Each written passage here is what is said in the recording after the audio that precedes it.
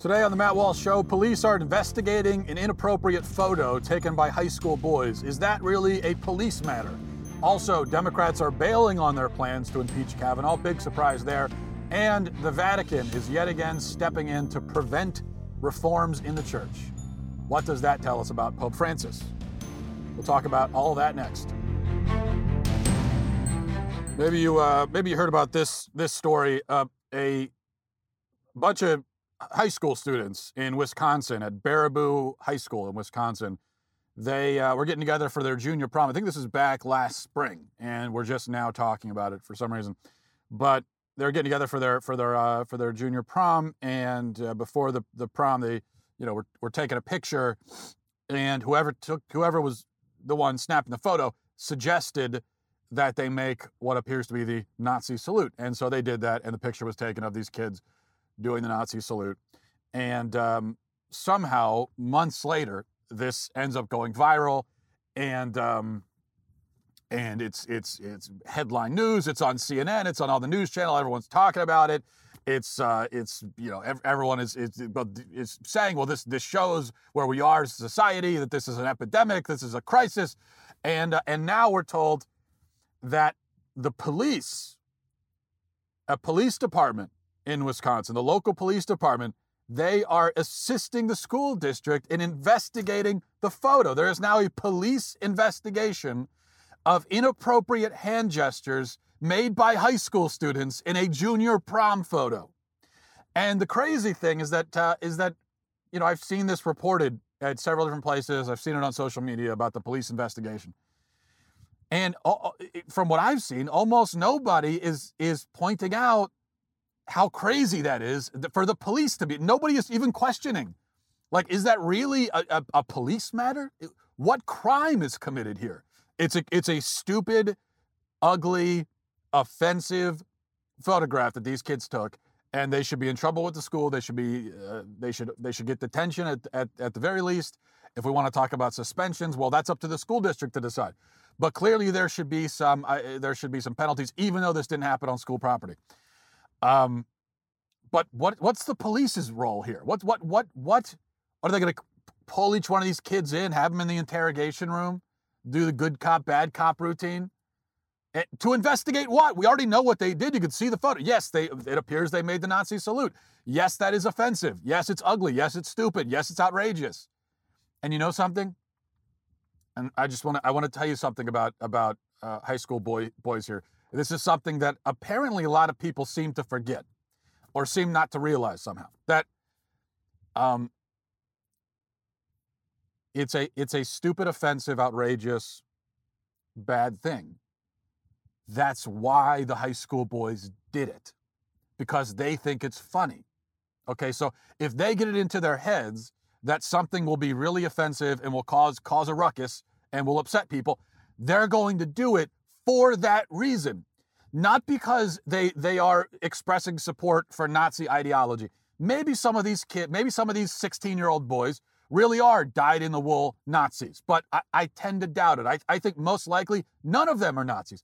I think most likely if they were, none of them are attending neo-Nazi rallies or anything like that. I think that's very likely that none of them are in that category. They just realize that it's an offensive thing, and so in their teenage boy brain, they say to themselves, this is offensive, so it's going to be funny. And so they do it. That's the calculation that teenage boys make. It's not appropriate. It's immature. They should be taught a lesson. They should be disciplined by the school. But it's not a crime.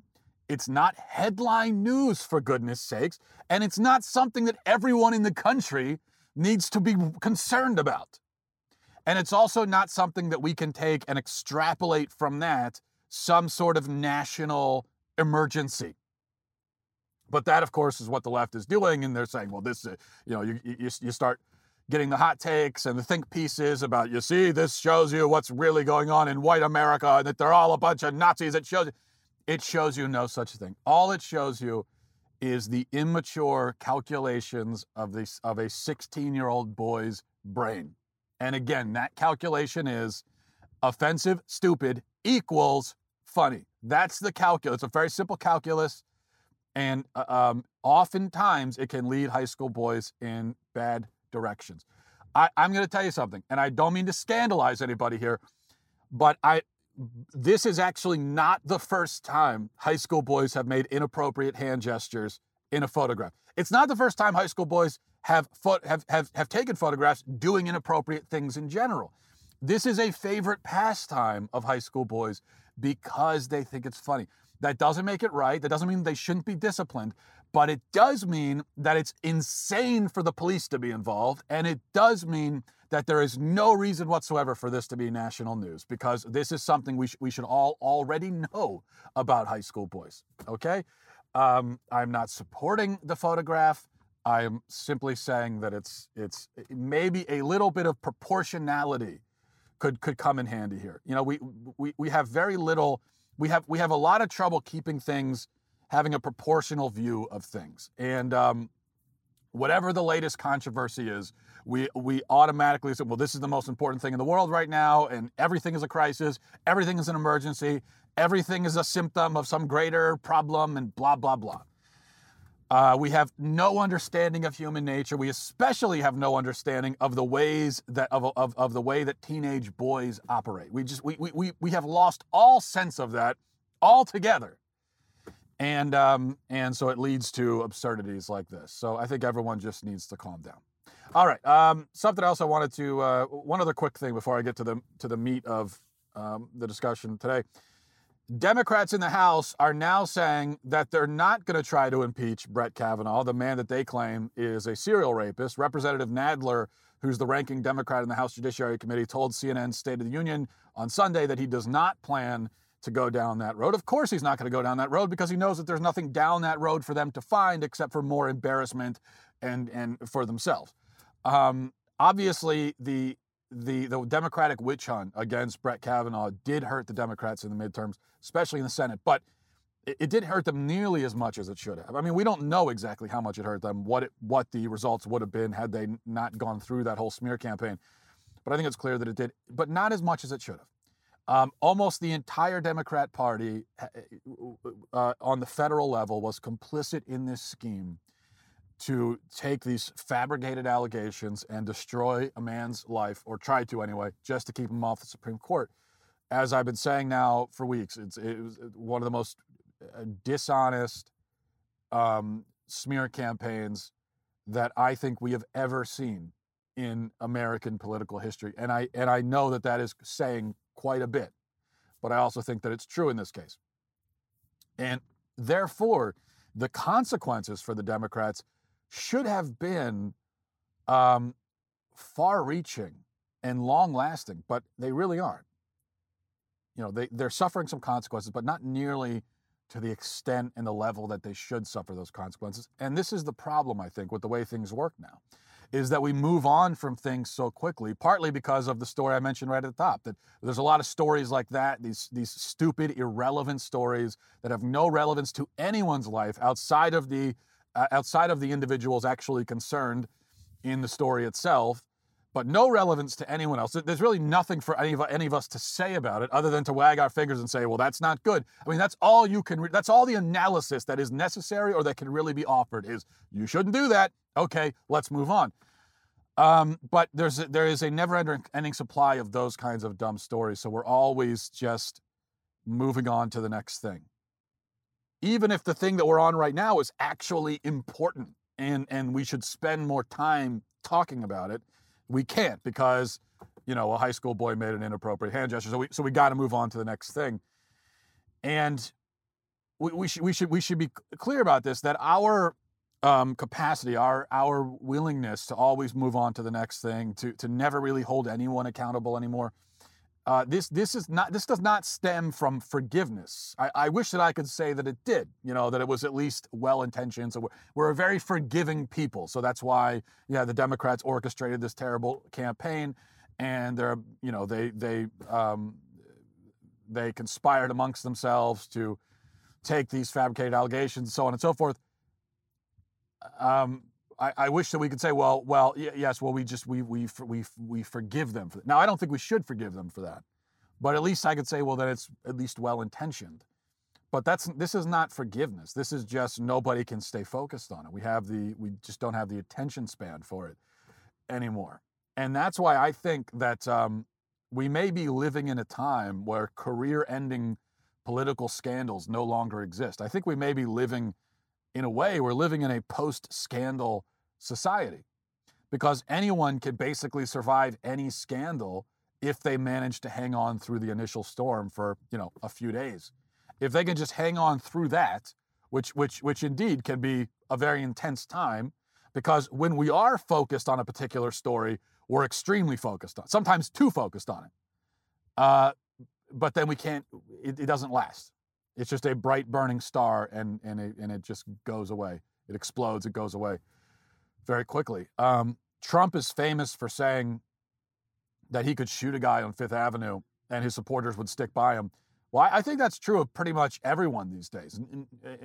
Nobody has the capacity to continue caring about something for more than 4 or 5 days. So I think it's true of pretty much any politician can survive any scandal. It's not just Trump who could shoot a guy on Fifth Avenue. It's any other politician could, and because we're just going to move on and forget about it and move on to the next thing. And this, I think, segues nicely into the main topic that I'd like to discuss, because somebody else in the world has benefited greatly from this dynamic recently, and that would be Pope Francis.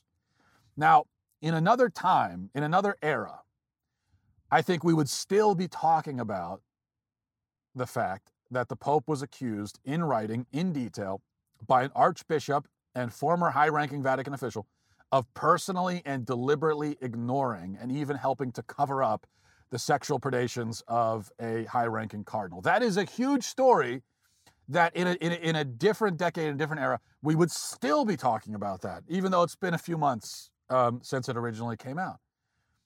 It is, even if we don't treat it like it, it is one of the biggest stories of the decade, easily. And without question, the biggest religious news story in a very long time. Whether you're Catholic or not, the Pope is an extremely powerful man, an extremely influential figure, and he's the head of a religion that claims over 1 billion adherents. So this is big stuff. This is big news. And then Vigano, Archbishop Vigano, the man who wrote the original letter, he's gone on to write several more letters that have gotten no attention whatsoever, but he's elaborated on his accusations and given more detail, provided more detail. So these are credible, documented allegations that he is not backed down from. He swears by them. And to this day, the Pope has not answered the accusations. He has not responded. He has not denied them. He hasn't said anything about them other than to accuse those of us who want answers of essentially being in league with the devil. That's what he said. Just the regular lay Catholics who are concerned about this and who would like to know what's going on, we are victimizing him. We're victimizing the Pope. That's essentially what Pope Francis has said multiple times. And now the story yesterday is that, well, we should back up for a minute. There's a U.S. Bishops' Conference happening in Baltimore as we speak, and it was scheduled for November 12th to November 14th. And what the bishops were supposed to be doing is they're supposed to come up with a strategy to deal with the scandals and to deal with all the sex crimes in the church and everything. Supposed to come up with a new code of conduct. They were supposed to develop a body of people to investigate bishops accused of misconduct. And it was supposed to be a lay-led body. That is, a body that is led not by other bishops, but by lay people. And so they had a whole agenda of things that they were supposed to be doing during this conference. Actual results, right? An actual strategy, a plan. And people who are cynical, like myself, we already doubted, we were very skeptical that they would actually come forward with any kind of real, solid, active plan to address the problem. But now we know that there's not going to be any plan, because orders came from on high, orders came from the Vatican to cancel the vote that the bishops were supposed to hold on sex abuse reform measures. The Vatican has now told the bishops not to have any vote on it and not to come up with any plan, or at least not to vote on any plan, not to institute anything. They were told to cancel it. And the story is, well, they're going to meet again in a few months, over in Rome, and then maybe then they'll come up with a plan. I mean, this is, it's absolutely incredible. I mean, you see how angry people are, especially ordinary lay Catholics, demanding answers. And so finally, the bishops are getting together. They're supposed to come up with a plan. And then the Vatican swoops in at the last minute and says, don't come up with a plan, actually. No plan. Now I suppose it's a good time to mention that there's going to be a rally in Baltimore this afternoon to coincide with the bishops' conference, which is still ongoing. Even though there's no point of the bishops' conference anymore, because what's the point? Why do they all get together if they're not going to come up with a plan? But there is going to be a rally to protest the scandal and corruption in the church and to demand a plan, to demand answers, accountability. I'm going to be speaking at the rally. I have a lot to say about it. I'm not going to give my speech here, but I will say my gloves are off. Even though my gloves are off, I never have gloves on. My gloves are always off, as I'm sure you've noticed. So I won't get into the whole diatribe here. I'll save that for the rally. But I will say this. Pope Francis was sold to us by the media as a reformer, as a guy who would get in there and do things differently and clear the deck and all that stuff. And he is no such thing. Pope Francis, for all of despite his reputation as this,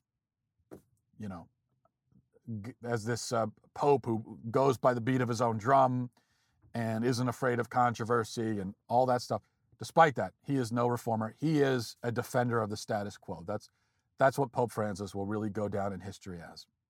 He is a valiant defender of the status quo.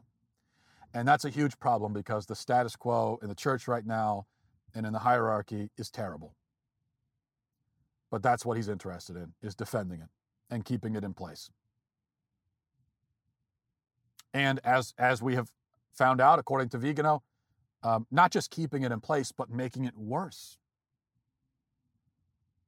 Taking some of the most corrupt cardinals in the world, like McCarrick, and in rescuing them from obscurity, from the obscurity that he had been exiled to by Benedict, plucking him out of that obscurity and installing him back into positions of power and influence in the church. That's what Pope Francis has done. And it is shameful and it is disgraceful. So Catholics are left wondering, what are they to do? And to anyone who is not a Catholic, I think it may be helpful for you to understand just how this all breaks down, because people ask me all the time, they don't really understand the dynamics of the church and how Catholics deal with this and what we're allowed to say about it. Well, we're allowed to say whatever we want about it. But I should tell you, there are a few schools of thought among Catholics with respect to how we should approach this issue and how we should approach the Pope and how we should frame our criticisms of him or whether we should criticize him at all. So there are a few schools of thought, and I'll tell you what the schools are.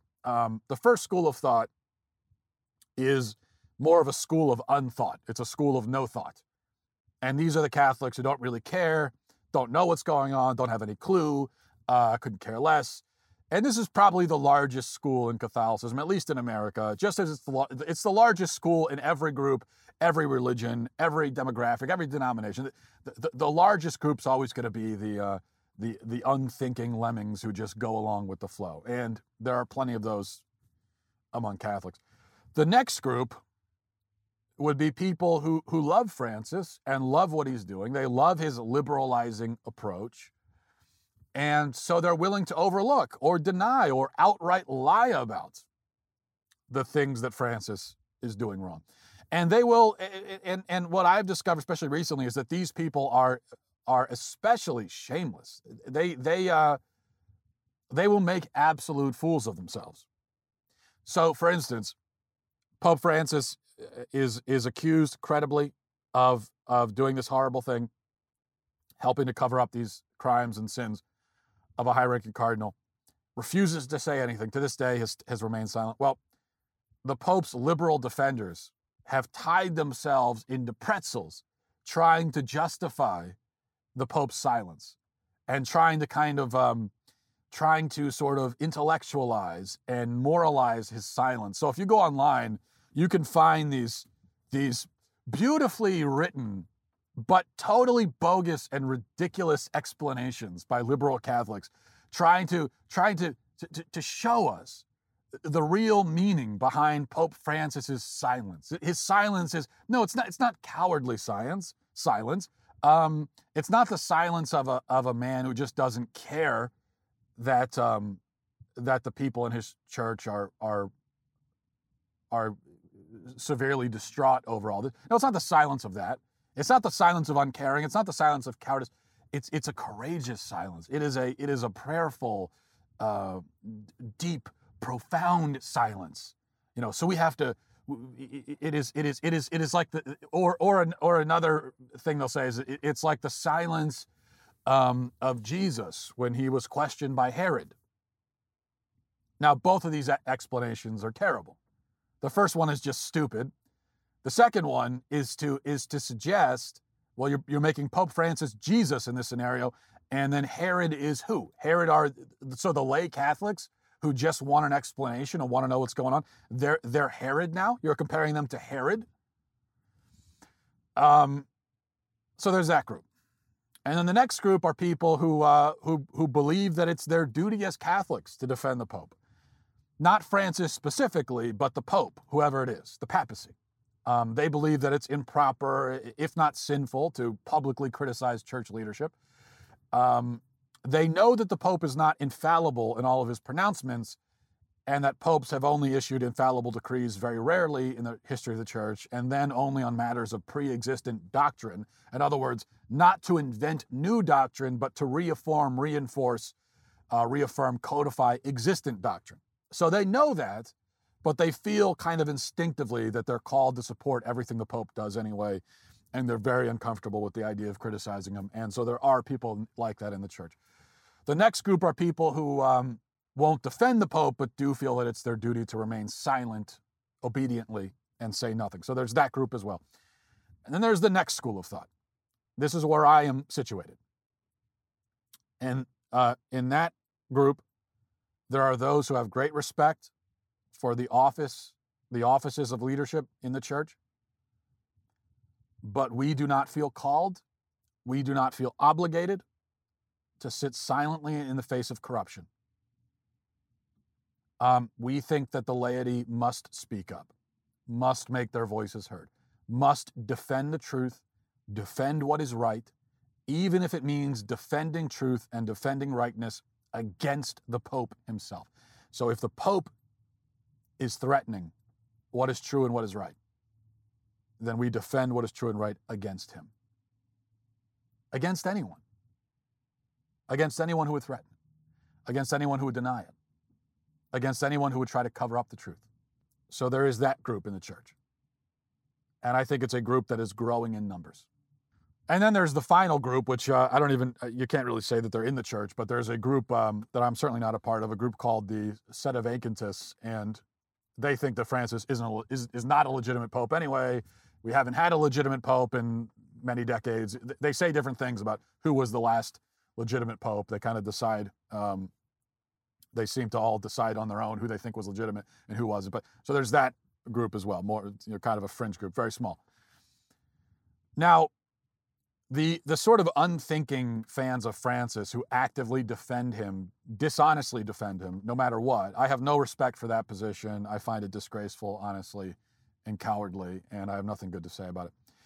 The visceral defenses of the Pope generally, of whoever happens to be the Pope, I think this is very much the wrong approach too, and it is also less and less tenable in modern times. To me, that mindset is a holdover from the Middle Ages, and it just doesn't work anymore. Because back in the old days, if you were a Catholic, sitting in a church in Spain or France or whatever, hundreds of years ago, you really wouldn't have known what was going on in Rome. You wouldn't have known what the Pope was doing, saying. You would have, every once in a while you get a pronouncement, you get a decree, you get whatever, and usually you would hear those pronouncements. They would be read to you in church or something, but you would hear them. Those things would come out at the conclusion of some kind of controversy, some sort of unrest, some sort of dispute. And so you're hearing about the controversy, the dispute, after it's already been settled. And that's just how it was before the information age. But we now live in a time where we know about all these things. We know what's going on. We know what the church is doing. We know about these scandals. We know about the corruption. We know about Vigano's testimony. We know all of that. We have that knowledge. We can't pretend we don't know it. And I know that there are many people in the church who would like to pretend they don't know it, but they can't, because we do.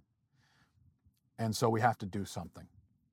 And it's true that there's not, there isn't one step that we can take. There's no switch that we can flip to fix the problem. But I do think we could start at the very least with speaking up and making it clear that we are not okay with this. That at the very least is step one. And that's what today the rally in Baltimore is going to be about. So if you're local and you want to come out to that, I hope to see you there. Otherwise, I'll talk to everybody tomorrow. Godspeed.